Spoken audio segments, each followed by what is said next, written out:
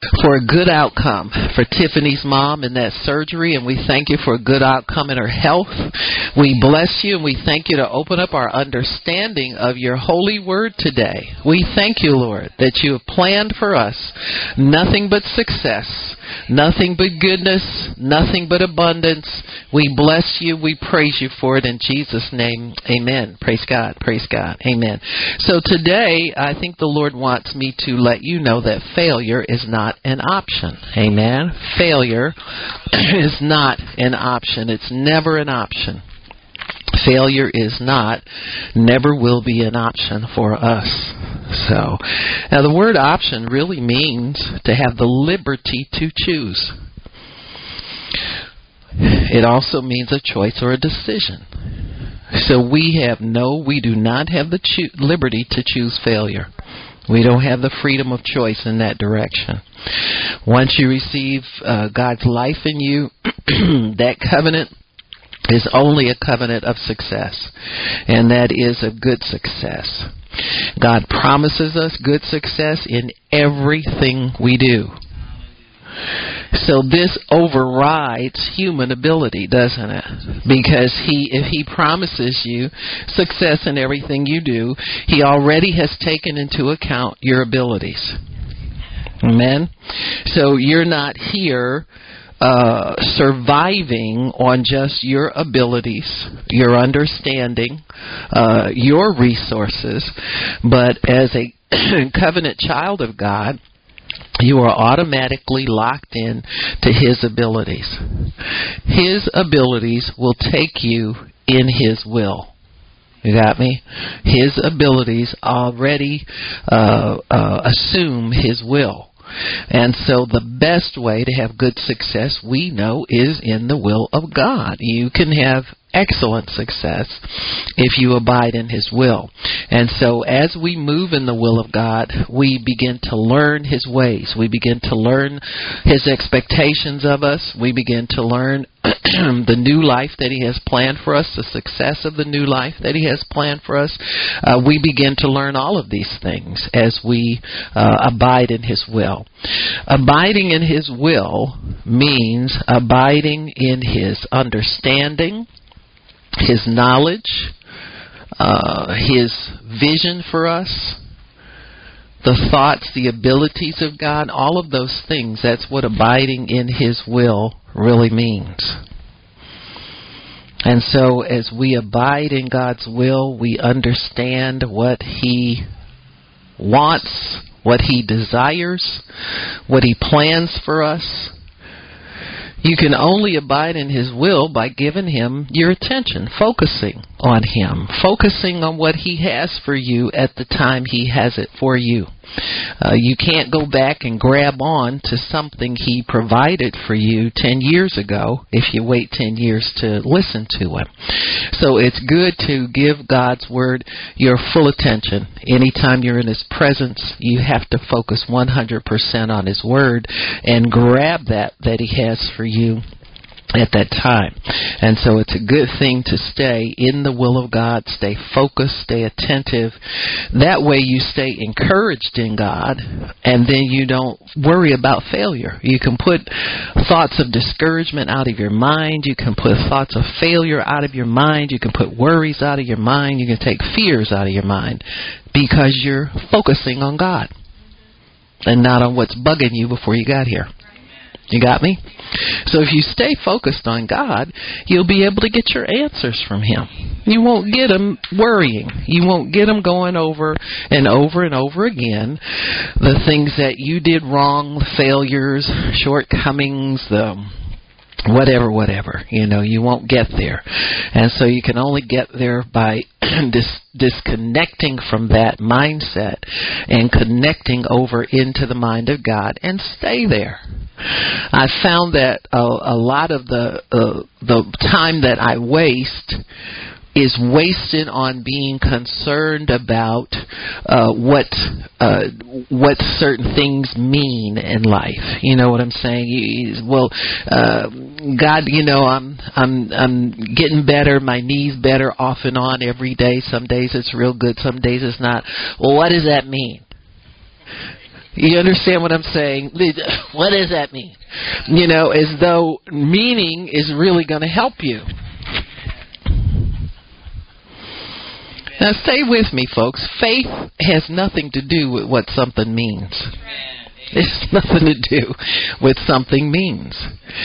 You can understand that, the medical profession understands a lot. They just can't find a remedy to get rid of most of it.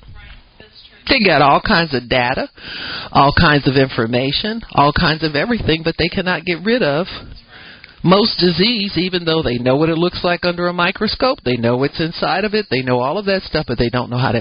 So knowing what stuff means in the natural realm, that kind of realm means absolutely nothing most of the time. And so our attempts, and just think, if you could take every time your mind gets diverted and you start questioning why something happened, what does that mean?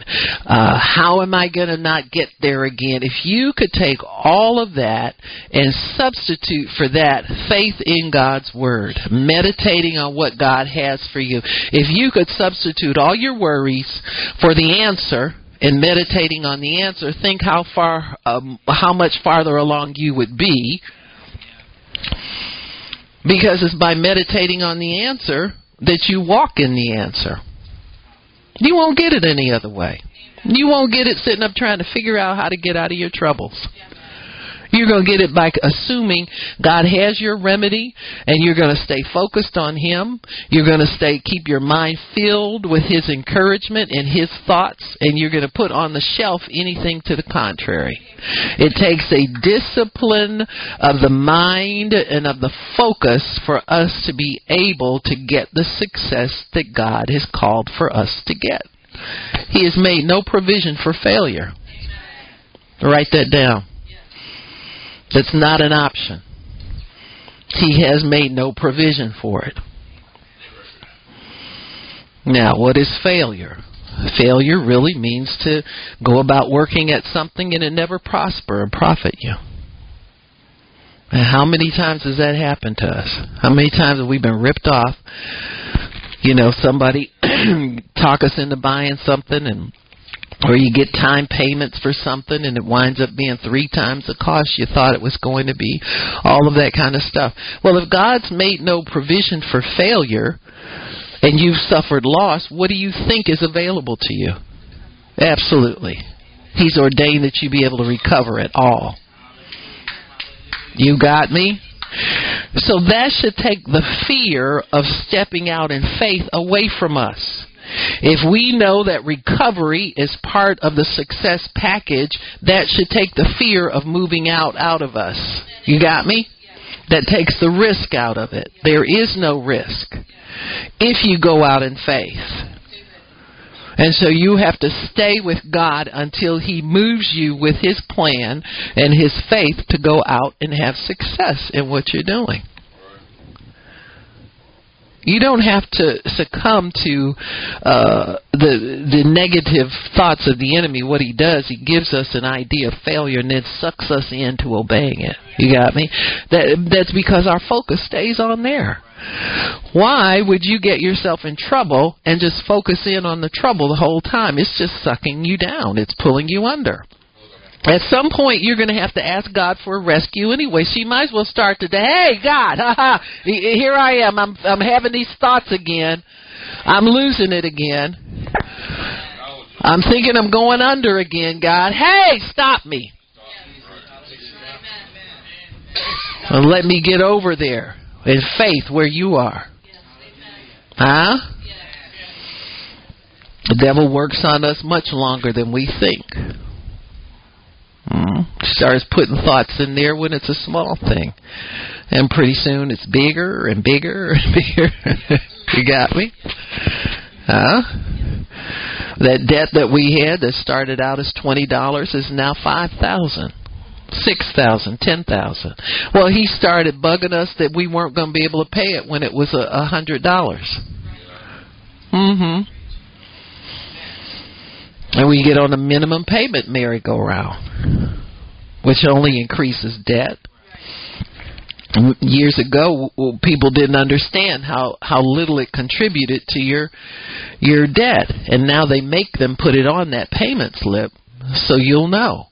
And you look and see a $5,000 debt. If you just make minimum payments and don't charge anymore, it'll take you 24 years to pay it off. So there's full disclosure. We get full understanding when we're doing things that are crazy.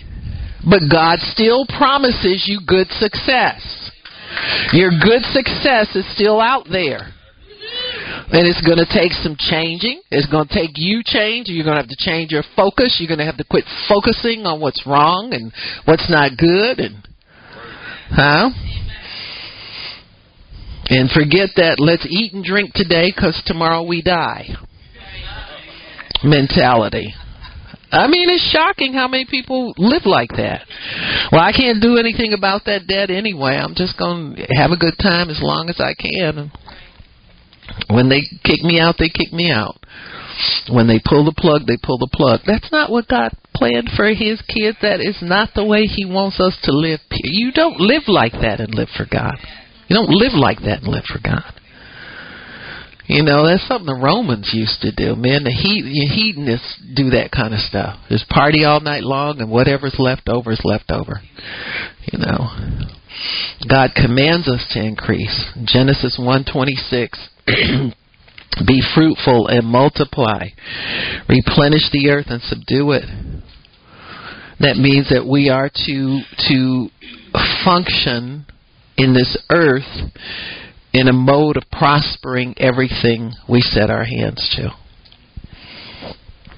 Part of prosperity is sowing seed. You have to give into a situation. You have to sow something. You have to give something good into a situation in order for it to increase. That's the law of the earth. The Bible says that God put seed within each thing He created after its own kind. That seed has to fall to the ground and die. Seed's got to be planted, folks. That seed, something has to happen to that seed to make it ineffective as a seed any longer. It can't stay a seed. It's got to go to some kind of destruction to break out of seed mode and get into increase mode. It's got to die. It's got to leave your control. It's got to leave your possession. It's got to leave it never leaves your life because it came from you. Just like parents, your children never leave your life.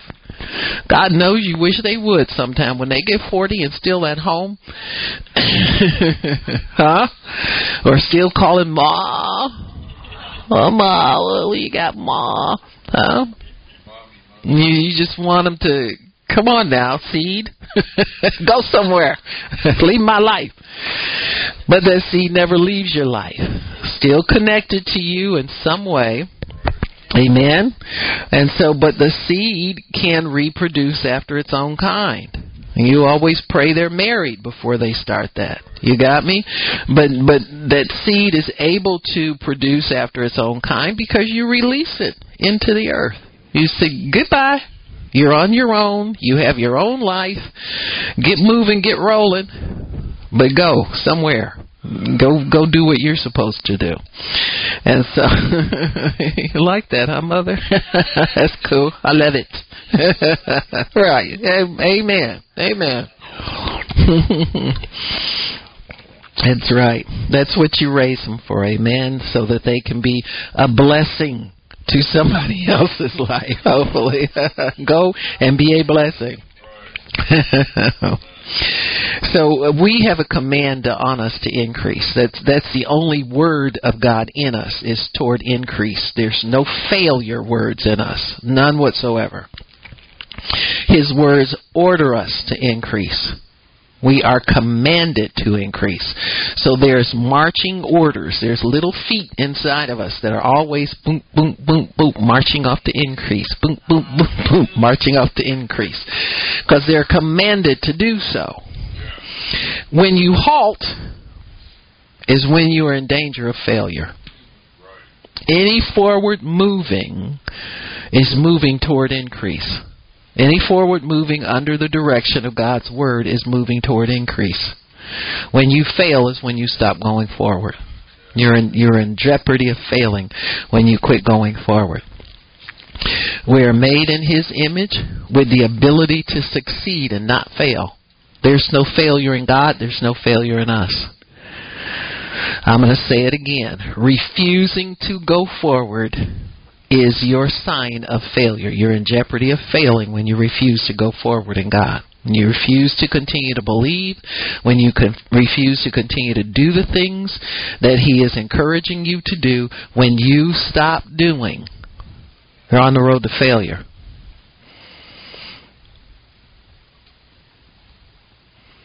You'll notice it sometimes with people in the ministry. You know, some of you have had prayer partners that are hard to find. When they get hard to find, prayer-wise, they oftentimes are hard to find in the meetings, and then they're hard to find, period. They drop out. Some of us have worn out more prayer partners than we have prayer manuals. You understand that? Because people refuse to go forward. They get stuck somewhere. They're stuck on, well, God didn't give me this, and I've been waiting too long for that. They're stuck in failure mentality. You got me? The fact that you're yet waiting on something has nothing to do with God's desire to give it to you. If you prayed and you believed one time, then that means you must have believed He desired to give it to you. So the problem really is not with God. See, it's with us. We always entertain thoughts of failure. Always. Well, what if? You know, if we had a bucket of what ifs, it would fill the river out there. You got me? Because we're always questioning success. We question ability. We question God. We question everything instead of disciplining ourselves to stay focused on what God told us from the beginning. You got to put your mind on what He told you, what you know about Him, and get your mind off of, why am I in this position? What did I do wrong? You know what you did wrong. Just repent and ask God to make the best of it for you. God, where do we go from here? That's what separates people like Donald Trump from the rest of the world. They make mistakes. They find the first thing they do when they get in trouble financially, go find a good lawyer. Take the last money we had and invest it in a good lawyer. Sow seed into that lawyer. Then that lawyer sows seed and breathes life into your problem, sorts them out, gets remedies for you, and then you're back in business in a year. You got me? That's how they do these things. That's how that happens.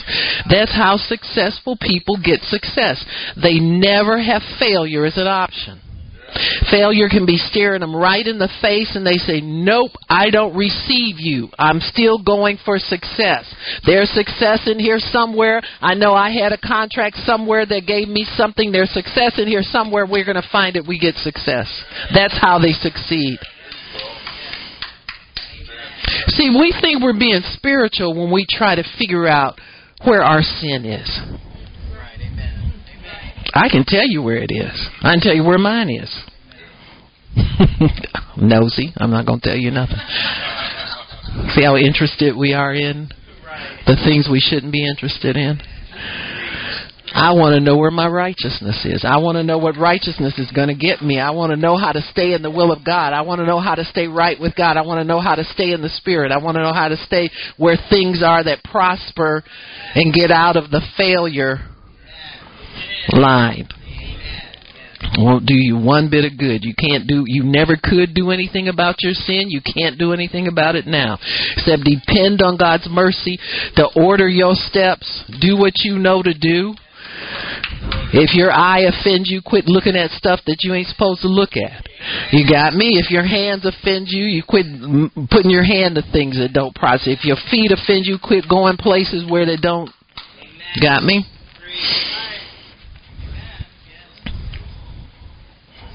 So, God tells us how to get success. It's very simple how to get success. We need to know, though, is that the fear of failure will immobilize us, and it'll cause us to do nothing and fail. So it's fear that's really our enemy. Biggest spirit that opposes us for anything. Fear is a roadblock to the road that God has you on.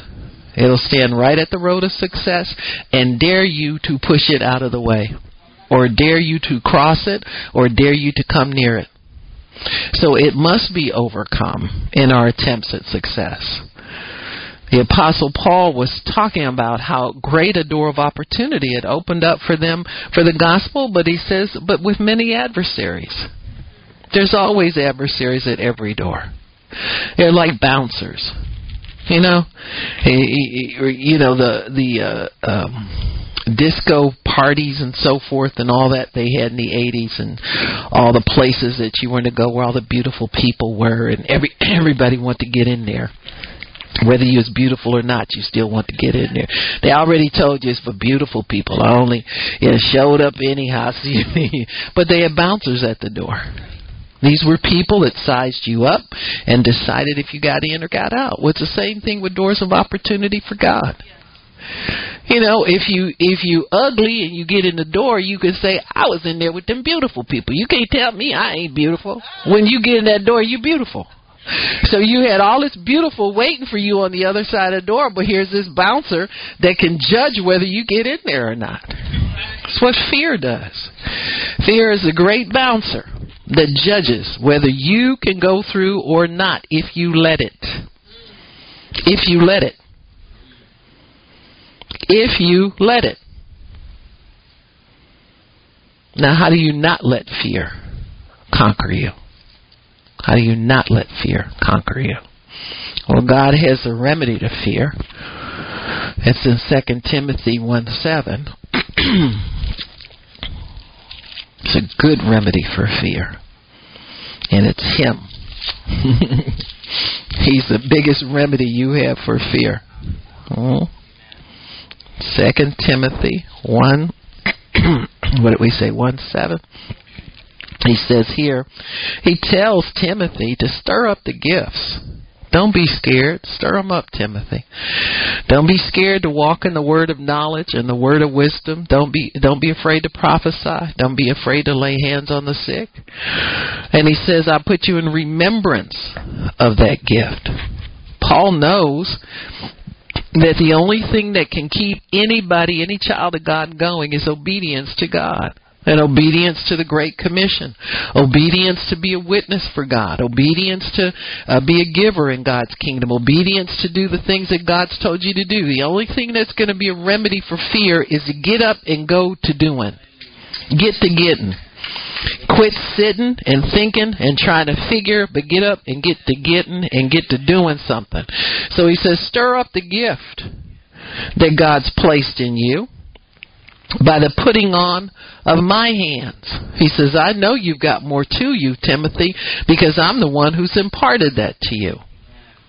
So it's good to have people around you who have imparted things to you by the Spirit of God. People who teach you, can remind you. Listen, we just had this lesson. Weren't you paying attention when we were preaching this today? We just went over this. Why are you still worried? Because you stay focused on your worries too much.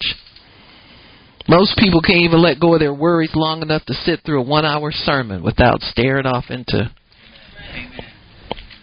You got to bring yourself back in and focus on God's Word. You've got to make note of the things, and when you get home, read your notes. Instead of looking for some place to go, you got me? To just waste time and do nothing. Come on, y'all. It takes diligent study. You just can't sit up and listen to the Word for 5 minutes and go out and do the same thing you always do. You got to let that Word impact you. It's deposited in you on Sunday to lead you and guide you the minute you get out of here for the rest of the week until you can get to the Word on Monday and you can get a refreshing for what you heard and keep hearing it again over and over and over again.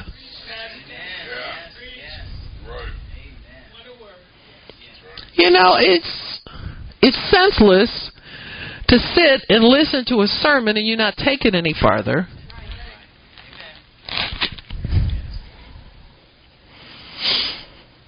The early church lived off of, they didn't have recorders and stuff that we have. They didn't have a lot of stuff we have, but they, they kept up.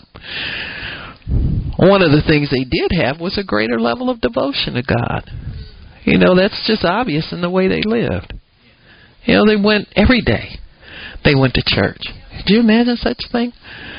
And most people don't want to stay an hour or an hour and a half one day a week.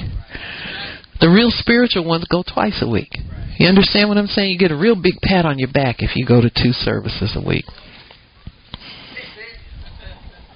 And we live like the world. We can't even stand up for God in a workplace situation.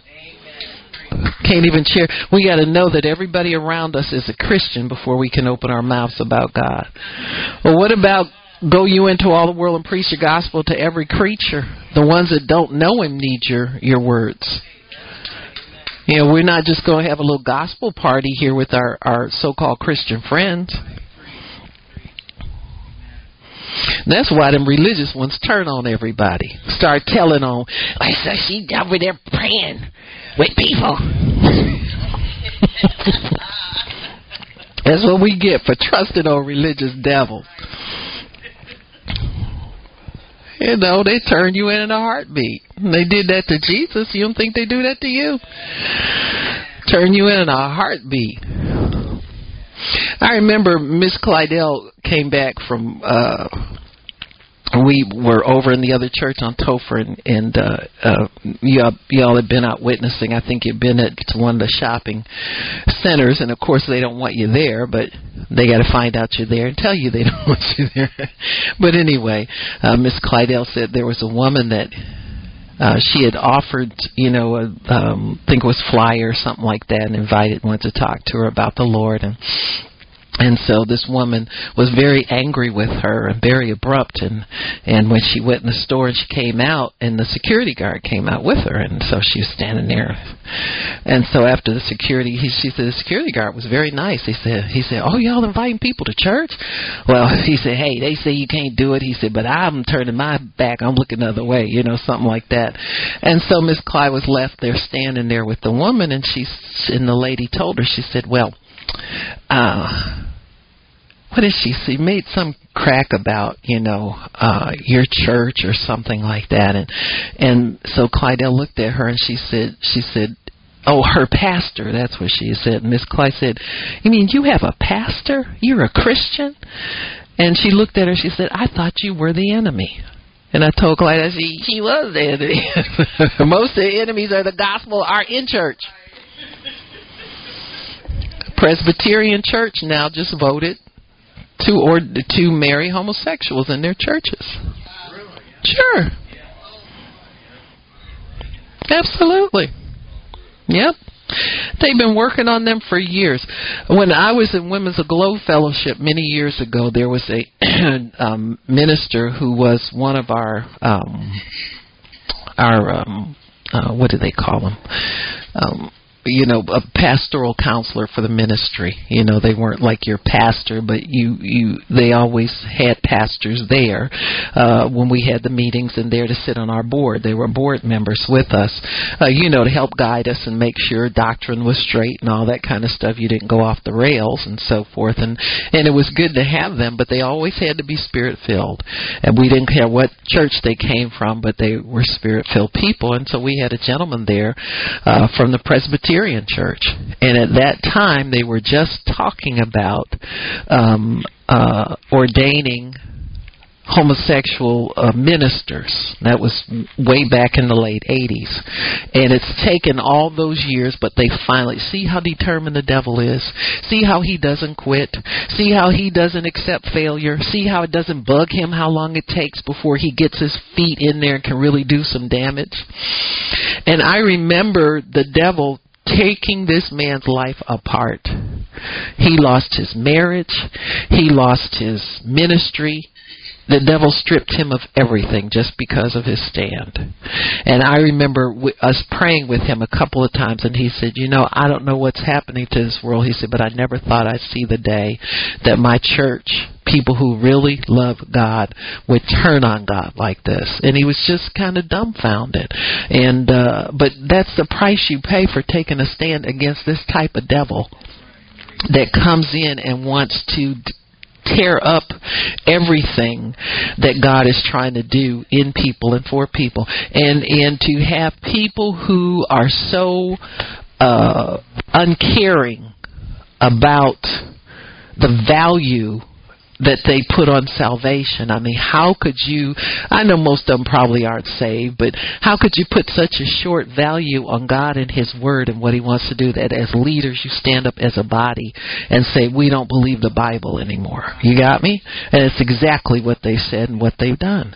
And so we have to realize that confronting fear, I don't care what level it's on, and demanding to go forward in God's success is essential to your relationship with God. It's essential to your peace with God. It's essential to your life in God. It's essential that you not bow down to fear. I don't care what it threatens you with. You can't do that. That's just unacceptable, because God has given us every ability to resist the temptation to turn our backs on Him, because we're afraid of the consequence, or we're afraid of the threat of the enemy. All he can do is threaten. God's promised you success. I don't care what success means to you or what you think it means, but God knows what it means to Him. And He's promised you success in everything. Success really means God's will comes to pass for you. And so you want the will of God. That's the best place to be. You don't determine what your own personal success is. You have no clue what success means. I have no clue. We got to trust God and just go forward and trust that when we get to the other side of that door of opportunity, that what's over there is God's will for us, is success, and God will make it into what we want it to be eventually. Sometimes on the other door, all you get is the rough materials. You know what I'm saying? It's like going to Home Depot. You want a pair of stairs built or set of stairs built, but you got to get some lumber and put it together. We look at the lumber and we don't see steps, and we all upset about it. But what was on that door when you went through? There was a pile of lumber. Well, God will give you the wisdom to put it together and do it. You need to have patience to put things together. You don't have to have everything perfect automatically, but you need to have patience to put things together, because God does. And so fear is a spirit that's got to be overcome. 1 Timothy 1:7, he tells him, stir up the gifts. He said, because God didn't give you fear, but He gave you a spirit of power and love and a sound mind. So there are three components that we need to combat fear. You don't need just raw power, but you need to go whiffs for that. You got me? If you wanna make a pie, you gotta have more than crust. I mean, I love crust, but I love my fillings too. You know what I'm saying? That completes the thing. Many people think all you need is anointing. I just need anointing to get through. Give me anointing. You need to have a brain to go with that nothing, or you be a nothing nut. You got me? Fear always stands as a block to the road of success. It's going to show up, period, folks. Some people, fear is such a companion to them, they've made place for it in their lives. You don't make place for fear. You don't make excuses for fear. You don't put fear in denial. Who is that big thing standing next to you? What big thing? Huh? Oh, or we dress it up to look like us. That's my twin. Huh? That's my buddy. We just make a place for it. We make excuses for it. We make allowances for it. We live in denial. That's real. I'm not afraid. It's like it reminds me of a stupid movie. Remember that Men in Black movie? All those things were aliens.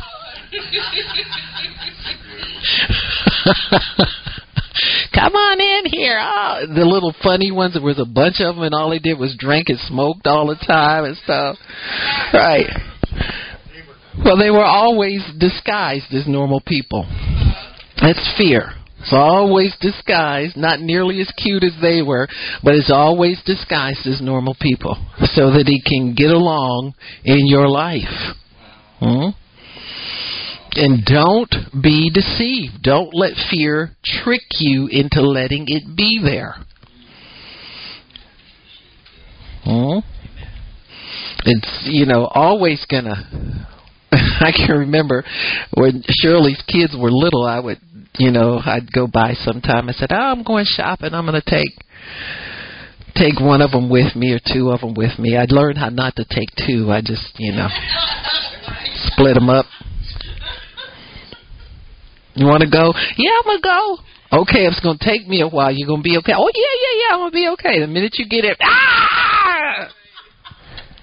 you told me you were going to behave. You told me you weren't going to pay attention to anything. You weren't going to be a problem. You promised me you were going to behave, fear. So it rides along with you, disguising itself as something totally harmless. And when you poke it and get it upset, it's just all over the store. Huh? Yep. I used to think, I said, now, I could lose this kid. I said, but the parents would be really upset with me. Could lose this one easy. But they'd never forgive me. I'd never hear the end of it at the Thanksgiving dinner, I guess I'll go find the kid. But fear is not like that. You got to get a remedy for your fear, and it's right here in the Word. In 2 Timothy 1:7, God didn't give that to you. You don't have to receive it. You can uninvite it from your life. You can confront it. You can make it go away. You can make it leave you. Or you can use it as a stepping stone to the door of opportunity. Take your choice. But you got to overcome it. You can let it be your springboard to leap over into faith. You can step right on its head and say, fear, I'm jumping on you and leaping into my promise. You've had it. I'm not afraid of you. I'm not afraid of any of your representatives. I'm not afraid of any of the adversaries you sent to the door of opportunity to scare me away from it. I am not afraid of you, fear. And I'm not looking for the world's remedy to my problem. I'm not looking for the world's remedy to my problem, which is to shrink back, accept defeat, or put off victory another year. And I say year because once you start shrinking away, you never want to face it.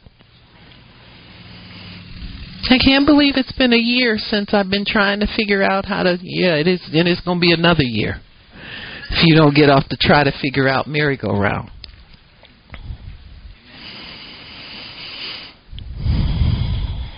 People have all kinds of different ways of trying to work out fear. You can see them. Sometimes some of the contests and challenges that people have, competitions that they get involved in, are ways of overcoming limitations, fear that they can't do or accomplish certain things. That people try all kinds of ways to get over fear, try to remedy fear. You'll see sometimes people who are handicapped or maybe were able-bodied and then lost that ability in order to get beyond the fear that they'll never be able to do certain things again. They work that much harder and confront and challenge it. They are challenging fear, folks. The fear of what's my life going to be like if I just leave myself the way I am. And so people are continually trying to overcome in their natural strength. And they get some success sometimes.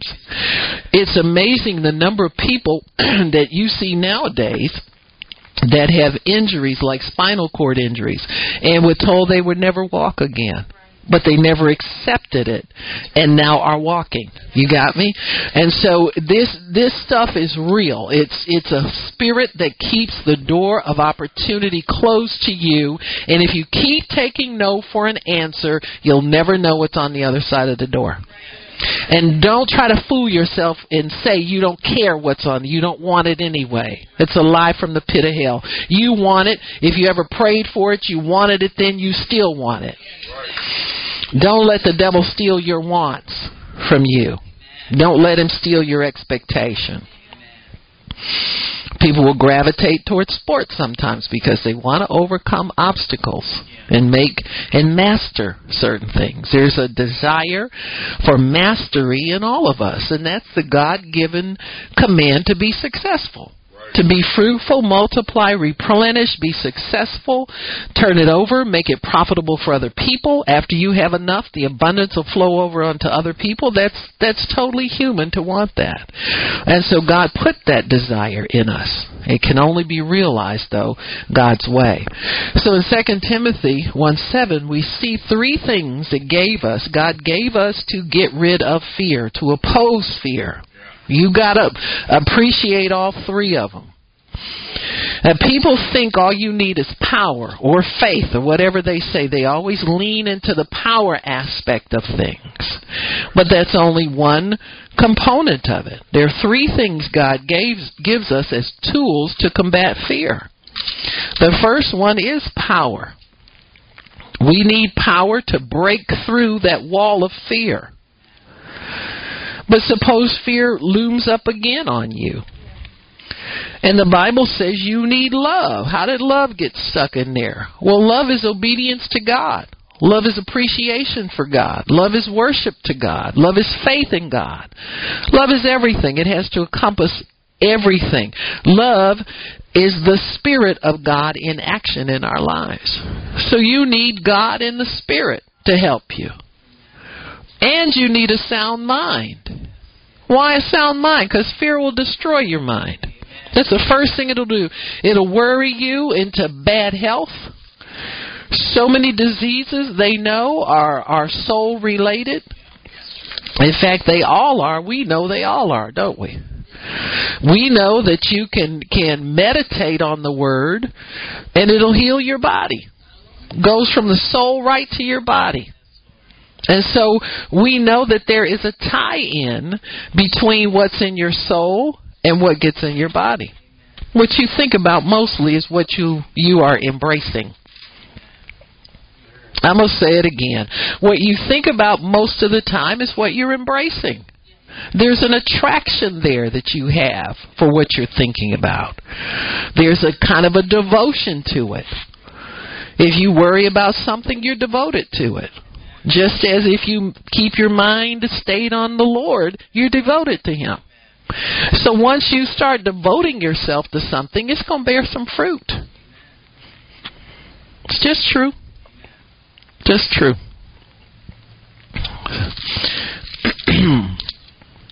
A sound mind is to fight the feelings of inadequacy. When the devil says you can't, you've got to counter him with you can. And you can only do that if your mind is sound. If your mind's not sound, that means your mind has gaps and holes of doubt and unbelief in it. If it's not sound, that means of one mind. You got one mind, and that's the Word of God, meditating on it and keeping it as your focus, deliberately keeping your mind focused on the Word of God. If you got gaps and holes, you got doubts in there, the devil will come right in there with an idea that fits right into that hole of doubt. And he'll let you work on that. Chew on that for a while. Chew on that for a while. Well, suppose God doesn't. And then we let that be the last thought that comes to us. Well, you've already decided you're going to chew on that. Huh? Oh, God's not going to do that for you. Look at what you did. You don't deserve it. And you let that linger. See, instead of saying, devil, guess what? That don't mean nothing. Guess what? I'm going to do something else that God's going to forgive me of, and He's going to bless me anyhow. Remember your servant Balaam you sent over to curse our people years ago? And he wound up blessing me still? God's going to bless me still, devil. You don't have the last word on this. God has the last word. He says I'm blessed. Watch me. Watch me prosper. Watch me succeed. Stand by and watch. So in Joshua chapter 1, we'll let Joshua talk to us a little bit about how to fight fear, how to have success. He was the first generation out of Israel to really have major battle conquests. I mean, really major victories in battle. Joshua had an interesting history. He was a man of faith for 40 years. He held fast to the Word of God, the promise about the promised land.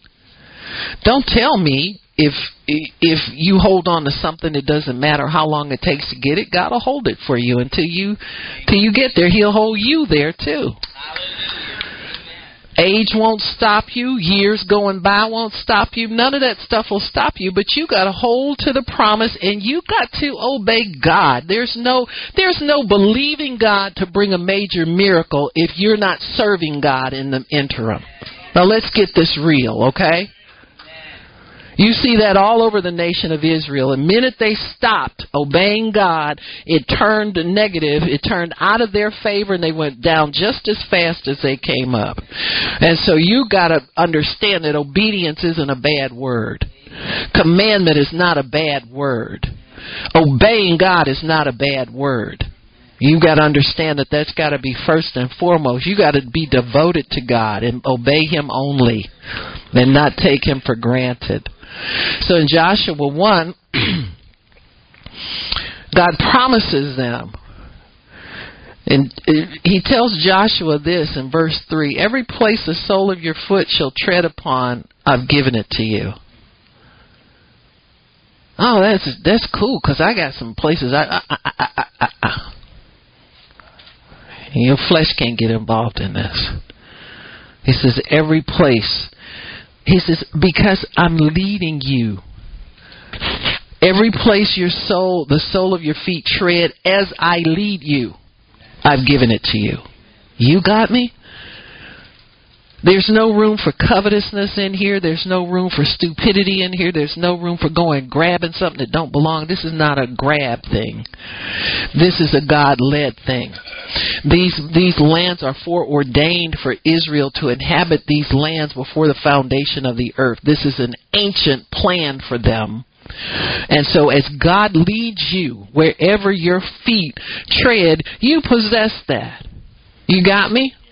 If I go into a hospital, I don't care if it's Shriners, Babies and Children's, who is he, Detroit, DMC, I don't care whose name is on there. If God sends me there, I possess where I am when I go in, and I can do the will of God when I can go in there. If He tells me to pray with somebody who's in there, I'll pray with somebody who's in there. Why? Because I'm not afraid that I'm not supposed to be there, because I know He led me there. If you don't know Him well enough to know He's leading you somewhere, stay at home. But I know He's leading me, and He's leading me somewhere I possess, and I can do what God tells me to do while I'm there. I'm not possessing to try and put anybody out, take nothing away. I'm there as a servant. I'm there as a humble and meek servant to do what God wants me to do. But I'm also not afraid of anybody who tries to oppose what I'll take authority over every devil that tries to stop the will of God. You got me? I hope so, because I'm working hard to try to get you to get it. You understand me? I mean, come on, folks. You're not there to tell anybody off or make somebody get out your way. God has made a way for you already. Nobody's in your way. But you better go in there and get the job done. You may not come out and tell God, well, I was going to pray with somebody, but don't you do that. It'll be a long time before He'll send you again. You don't have to worry about Him sending you anywhere. He doesn't send a disobedient. He sends servants. Servants serve, and they obey without question. All you have to do is go in there and do what God tells you to do. I've seen God keep people out of the hospital door. I mean, while I'm in there, if it's necessary, nobody will come in there. We have total privacy, total peace. I don't let devils come in and interrupt what I'm doing for God. Come on, folks. You don't put up with confusion. You don't put up with nonsense.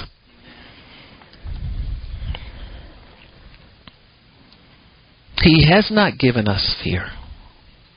He has not given it to us. You don't have to receive it. You don't have to live in fear and be afraid of what people think and what they're going to say. And I can't do this. I can't do that. Amen. So he says, when I lead you, every place that your soles of your feet tread on, I've given it to you. As I said to Moses, from the wilderness, this Lebanon, to the great river Euphrates, etc., etc. And there is people on this land. Oh. Well, if there's people... No, let me finish.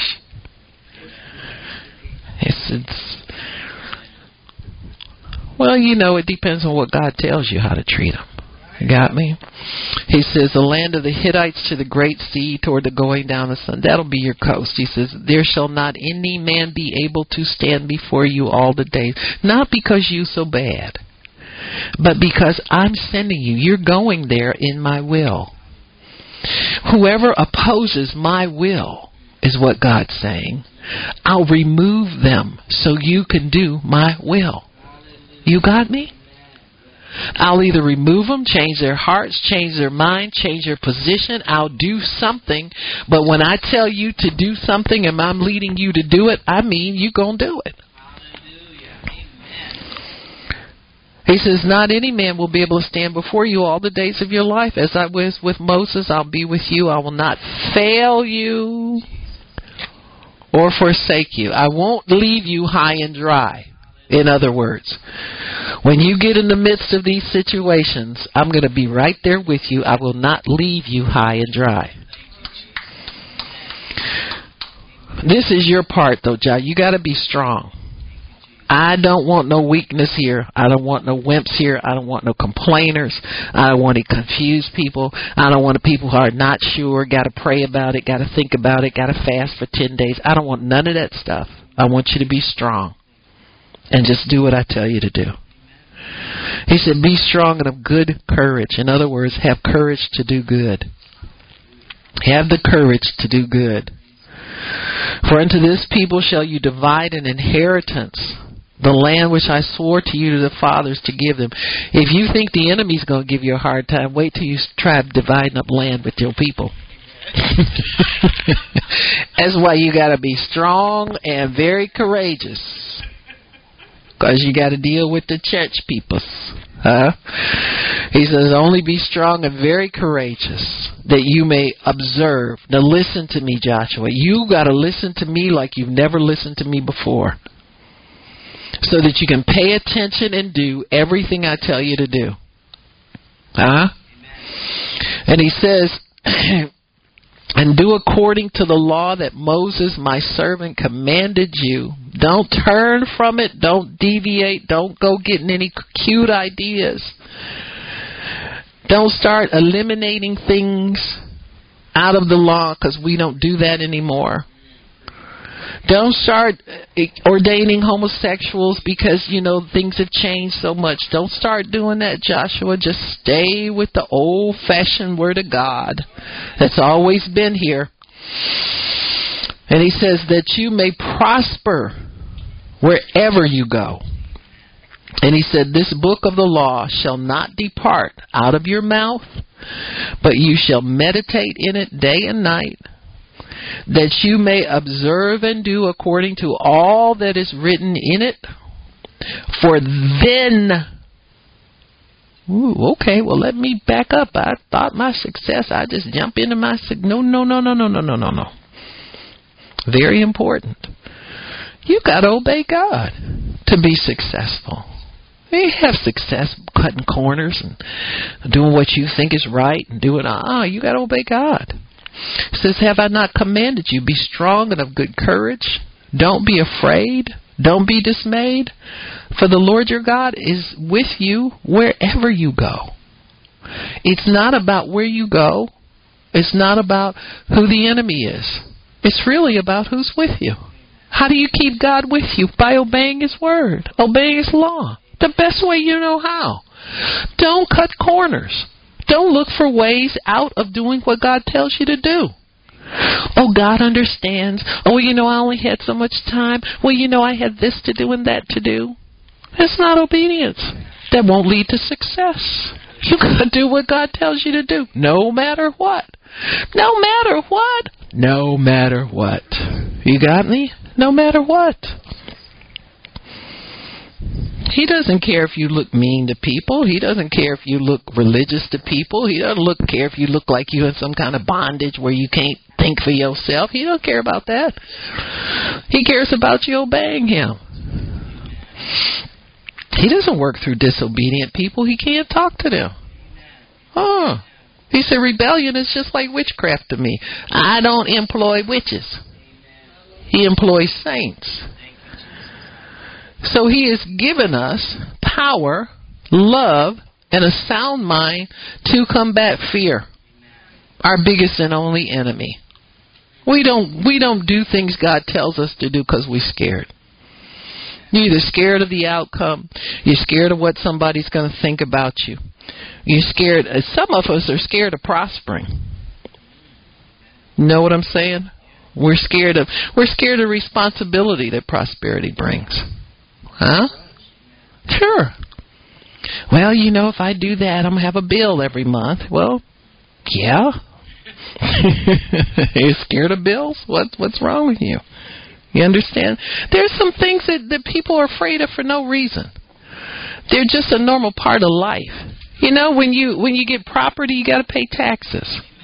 You see a lot of property get foreclosed. Why? Because they never pay the back taxes overdue. Some people have property and lose it and go back to renting and are so comfortable. It's amazing. You said they never wanted property to begin with. You see what I'm saying? You got to accept the responsibility that goes with everything that God puts in your hands. If He blesses you with something, He will help you take care of it and be responsible for it. He's not leaving you in the responsibility aspect of it. He's with you there. I don't know about you, but God reminds me every month to pay my bills. I get them little things in the mail. They even send you notices email. If the mail ain't enough, they'll send you a notice. Oh, we noticed you have a payment due. Now, if you sent it, ignore this. But they still getting the message across, we want our money. And that's God reminding me, be responsible. Do what I put you here to do. People are afraid of responsibility. That's why they don't ask God for much. They don't want to be responsible for anything. I want to be free. Well, free people don't have much success. It's the people who embrace responsibility, who own it, who cherish it, who expect God to help them with it, and don't mind the responsibility that goes with success. You just can't have that word tagged on your life and not have responsibility to go with it. It don't work like that. So you got to be responsible. That's why God tells us to be courageous. Courageous people are not afraid of responsibility. When we had to buy a bus, and I thought, God, I don't know anything about owning a bus. What do you do with a bus? I don't even know how to drive it. And we've kept that bus. It needs repair now, but we've kept it for over 15 years on faith. I always wanted a building to keep them in. God gave me a building. I had to get it built, had to pay for it, had to do all of that stuff. But He led me to do those things that were necessary to do for something I had no clue what we were doing with it. And it comes with responsibility. And you got to have upkeep. And you got to keep people around that know what they're doing with it and all that. You got to depend on people. People. Depends on what mood they're in, whether they're going to do what God tells them to do. Most of them. You understand what I'm saying? Some people will take it seriously and let themselves be trained, but most people want to cut corners. When they don't feel like doing something, they don't do it. You understand what I'm saying? I've never had that luxury. You got me? So you have to be a courageous person. You can't be afraid of responsibility. You can't be afraid of taking on projects and being responsible for them. If something doesn't go right and people have complaints, you got to correct those things. You understand what I'm saying? That all of this comes with success. It's not just a word. It's a whole different realm of living, you know. You got to be there. So God has given us all we need, though, folks, in combating this fear, our greatest enemy. Don't ever start letting fear minister to you. It'll tell you to let it stay around because it's not so bad. Got me? Everybody's got some fear, wanting to be your constant companion. You got to rebuke that thing. So, nope, I'm not, nope, you're not, you can't stay around here. You got to get out of here. God didn't give you to me. I only want what God has for me, and it ain't you. So Joshua was admonished to be strong, very courageous. God told him, I'm gonna be with you. I'm going to help you. This is what he tells all of us. He is with us. He is there to help us. As long as we're obeying him, then he is with us to help us. But in disobedience, we get no help. Because he don't help the disobedient. Now, he'll send help to you sometimes out of his mercy. But you're not going in the way you want to go in this life. You got to turn around, make that right step, and go in his direction. He don't bless just what you want to do. It's just wrong. Why do you need God? He's not a cosigner of all your fleshly deeds. He's God. He's leading you in righteousness, in the right way to go. So he says to obey his word. That proves our love for him. See, when we obey his word. To be strong. And that means to do things under his power. Supernaturally. God has given us all that we need. Jesus has given us all that we need. He says he's given us power to tread on serpents and scorpions. That's in Luke chapter 10. He says nothing will hurt us. If that doesn't dispel fear, I don't know what more we need. He's given us power to tread on serpents and scorpions. That means whoever comes up to you for prayer, wherever you are, you pray with them. And I'm not saying make 15 people grab hands with you and make a big circle and pray in tongues at the top of your voice. Make a spectacle. But you stay in the spirit with God. And you let God lead you into what he wants you to do. In Luke 10:19, he says,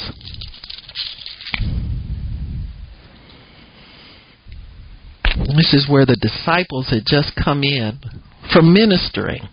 They were excited because, the biggest thing to people is the devil.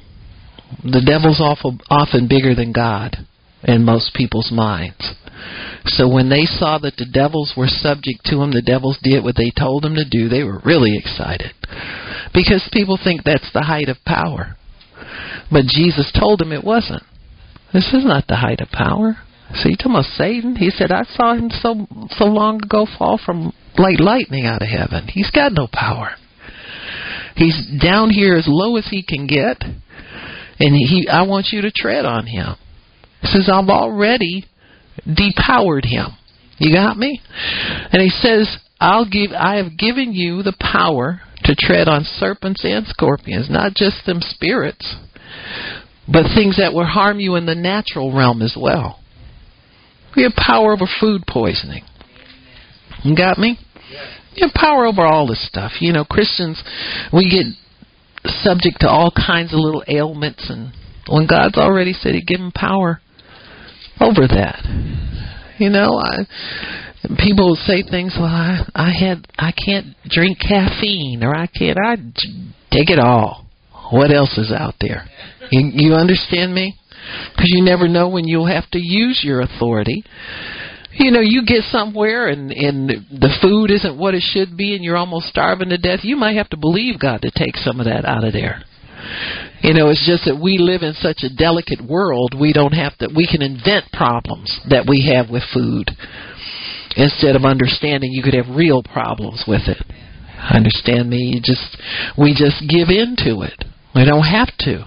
You can fight it. You can resist it. You have to have all this, hey, well, I can't have so-and-so, and hey, this does this to me, and this does, come on now. You got power over these things. You don't have to sit up and be a wimp and give me my pill so I can, my Beano so I don't have to get gassy, and my indigestion pills and my, I used to live like that before I knew the Lord. I had what they call nervous stomach. I kept antacids around all the time, and I lived off of Rolaids Tums. I worked in hospitals, mostly in emergency situations, and you stand there and work all day, and you haven't eaten all day, and your stomach's rolling over, and all that kind of stuff. And I look back now, I said, boy, God, I really needed you back then. You know what I'm saying? That would have been a bonus to me to be able to bypass all of that and still be sound in my body. Sometimes healthcare workers have the least healthy habits of people. I know I've lived that life, and so it's kind of a kind of hypocrisy that we would live in. You'd be on call and you didn't sleep for maybe 12 hours straight, and then when you got home you crashed. If you couldn't sleep, you took a pill. You got me? And so it's kind of like the least healthy way to live. And so there's no remedy for that, folks. That's just part of the lifestyle. But I look at it now and I think to myself, God, you've given me power over serpents and scorpions. If you eat any deadly thing, it won't hurt me. Come on now. How many times you think you've eaten deadly things? You go fast food a lot, I can tell you, your chances of having eaten something deadly is very great. Eating out of somebody else's kitchen all the time. You don't know what people put in that stuff. So God is saying to us, have no fear. I've given you power to tread on serpents and scorpions and over all the power of the enemy, and nothing shall by any means hurt you. So I've taken the hurt out of your life. I've taken the threat out of your life. Nothing shall hurt you. Oh, you mean if my husband wants to come back after I've been praying for all these years? I don't know what kind of shape he's in. I don't know what that rascal might say. Well, nothing can in any means hurt you. You don't have to be afraid of anything I bring into your life. It won't hurt you. You don't have to be afraid of anything that happens to you as you're obeying me. It won't hurt you. I've taken care of you. You're the first thing I took care of when I redeemed you. I took care of you, so you don't have to be fearful about you. You don't have to be worried about you. Whether you'll lose your job for praying somebody, you don't have to be fearful about you. I've taken care of you. Nothing can in any means hurt you because I care about you. I'm not sending you out there to be destroyed. I sent my son to do that. I'm not sending people out to be destroyed. Didn't do God any good to see his kids take it twice. His son already took all the punishment for us. What's up with that? I'm not going to take your job from you because you pray with somebody. Go and pray with them people.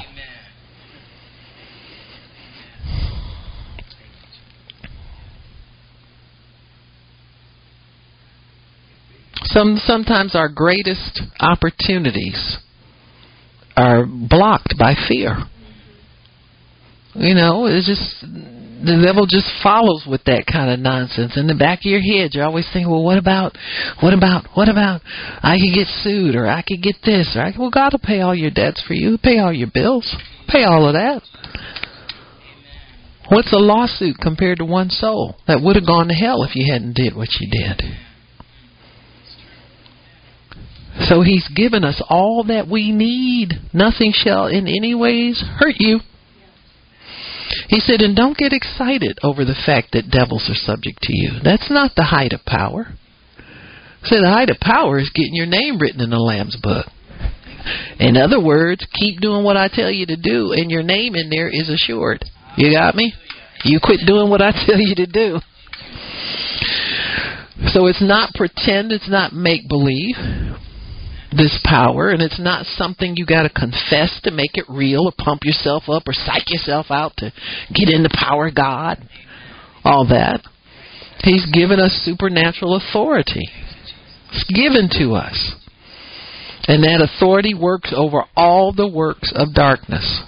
It works in the natural realm and works in the spiritual realm. He said that. He said the spirits were subject to them, and He said serpents and scorpions will be subject to you as well. You got me? So it works in both realms. In other words, your natural boss that wants to fire you because you too much Jesus talk, or you're a holy roller, or whatever they want to call you, or they just bugged by you, period. You have authority over that too. Devils work through people. You have authority there as well. You don't go and punch anybody out. You don't cuss them out, or you don't tell them, get thee behind me, Satan. You got me? You're wrestling against principalities and powers. Let them people alone. Be respectful to people.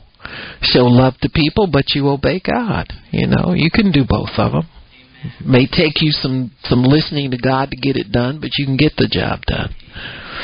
2 Corinthians 10:4 tells us that the weapons of our warfare are not carnal, but they're mighty. Interesting. Carnal weapons are weak. You ever fight a bully at school? They don't go down easy. You might have to fight them 2 or 3 times to get the message, and you have to fight to win. You may not win fighting with carnal weapons.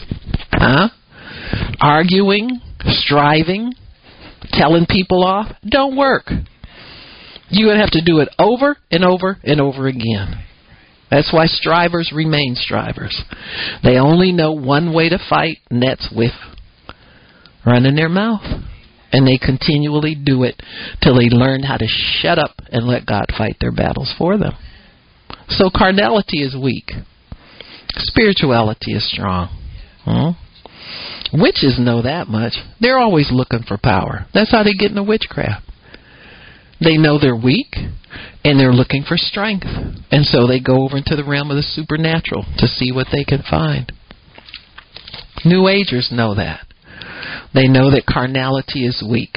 That's why they're always looking for something in the spirit. A little people, these mediums and people like that, they want something to convince people. And they know that mere words won't do it. They're going to have to go to something, a higher power, to get what they need.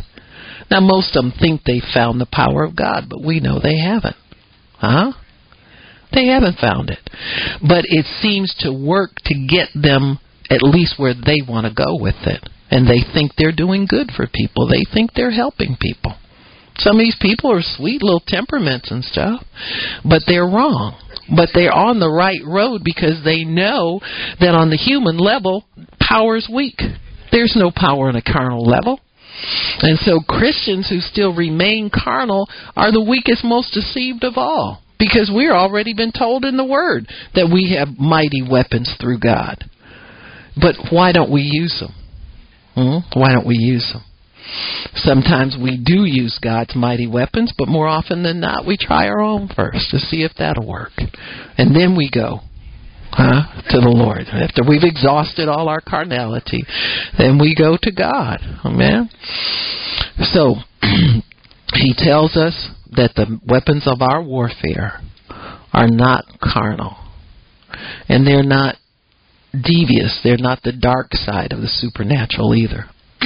Where you try to scheme an idea to see if you can influence somebody to do something that you want them to do. So you have to let God do it. It takes a lot of discipline.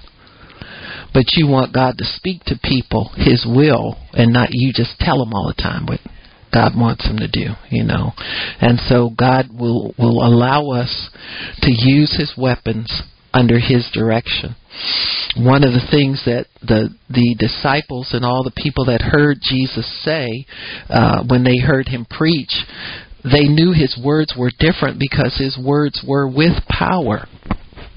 Not only did they sound powerful, but they were confirmed. So the power was the word was with the demonstration of power. In other words, what He said had power because it came to pass. And so His words were totally different, and our words are different. See, our words will be confirmed if we get them out there. When you get ready to pray for a sick person, you don't try to think twice about whether God is going to heal them. You've got to step up there and have courage and know that He wants them well. It's not about what thinking about, well, what about the outcome if it doesn't come out? You can't operate like that down here. You've got to have confidence. You've got to have boldness and courage to step up to the plate and say exactly what God tells you in His Word He wants to do for everybody. If we'll get out there and we'll preach it and we'll declare it and we'll pray it. If we'll do that, He will do that for every single body. One of the problems He's always had with believers is we won't do, we won't believe, and we always want to change what we say and what we think based on what we think. And we're not to do that. We're to have the courage to step up there and say exactly what God says in His Word.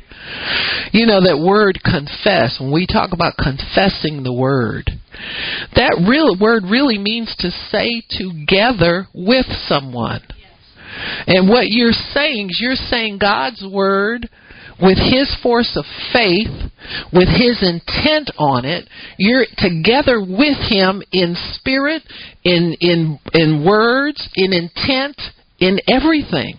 And you can't confess God's Word in a detached kind of fashion and then doubt if it's going. That's not confessing. That's not saying together with Him. That's why when we confess that we're healed, we're saying together with God that by His stripes it's a done deal. It's not wavering anymore. It's not going to happen. It's not. It's done already. See, it's that way, and it's that way all the time. And it's never in doubt. It's never in jeopardy. It's never in question. It's always is. And so this confession of the Word thing that we have, we've got to get an understanding. We're not just saying it. But you're saying together with God what He has done, what you believe, and you're expecting that Word to be confirmed with signs following. You got to expect that. And so when we understand the power of the Word of God, that's what it is. His intent is there. His expectation of a good result is there. His promise is there. His blood is there. His payment is there. His redemption is there. His deliverance is there. It's all in His Word. And when we confess the Word, we need to be expecting all of that to happen with that confession of it. The early church did that, folks. They didn't lower their expectations because they were having an off day, or somebody else had a church that was supposed to be in deliverance and they weren't sure what they were doing. You understand what we're not stopped and we're not hindered by anything else that's going on. But we pick up what God has given us to use to combat this evil that's in the world. It's what it is. We're not going to just be able to live anymore beside evil and think it's not going any farther, because it's marching on, folks. And we got to march on with God if we're going to combat it. Okay, why don't we stop? Father in heaven, we thank You for understanding, and thank You, Lord, for the ability to appreciate Your Word and what it can do for us. And that we've got to be strong people in this earth, Lord. We can't just sit up and watch things happen, and we can't, just come to church and not take it any further. We've got to take this Word in us everywhere that we go. We've got to be the living Word right here on earth.